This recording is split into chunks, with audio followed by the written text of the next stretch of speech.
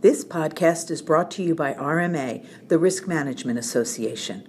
RMA's sole purpose is to advance the use of sound risk management principles in the financial services industry. Learn more at rmahq.org. Hello, this is Bernie Mason, RMA's Regulatory Liaison. In a November 14, 2017 speech delivered to the Brookings Center on Regulation and Markets, FDIC Chairman Martin Gruenberg observed that both the public and private sectors greatly underestimated the risks that the banking industry was facing in the lead-up to the financial crisis. He said the banking agencies didn't fully appreciate the extent of these risks and that the bank regulatory framework didn't provide adequate safeguards for financial stability. He cited as examples the excessive use of financial leverage and inadequate liquidity at a number of large financial institutions, the securitization of large volumes of poorly underwritten mortgages, and the growth of a large and opaque network of credit derivatives backing those securitizations.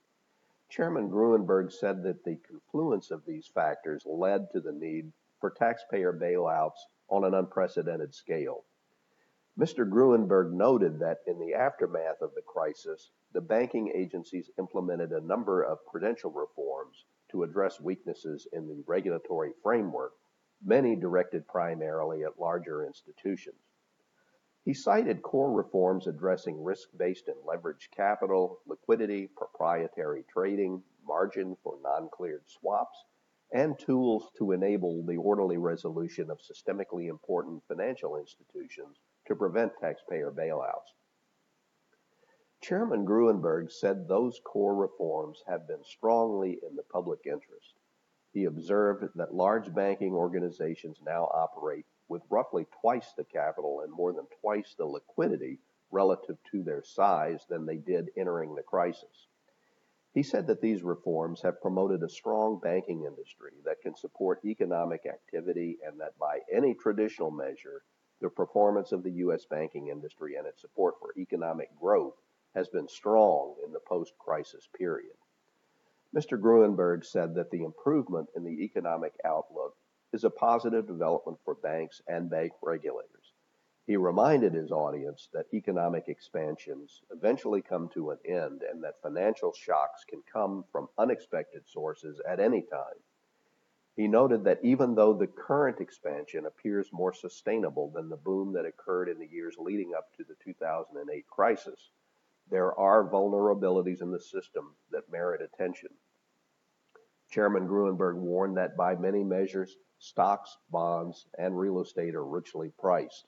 Stock price-to-earnings ratios are at high levels, bond maturities have lengthened, and prices for commercial real estate are high relative to the revenues the properties generate. He said these circumstances may represent a significant risk for financial market participants. Mr. Gruenberg acknowledged that the post-crisis reforms constitute a large body of new regulation, and they could benefit from review. He admitted that there is doubtless room to simplify or streamline some aspects of prudential regulation without sacrificing safety and soundness objectives. At the same time, he argued that the danger is that changes to regulations could cross the line into substantial weakening of requirements.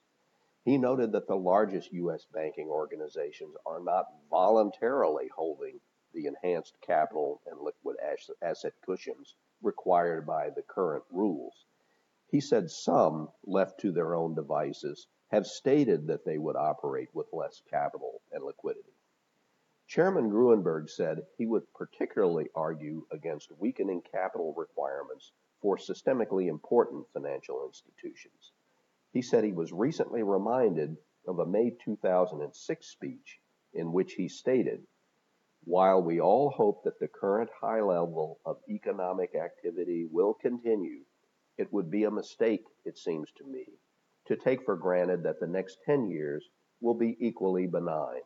We should therefore be particularly cautious and prudent in making changes to our system of bank capital." He said he believes that that statement remains relevant today. Thank you very much for listening.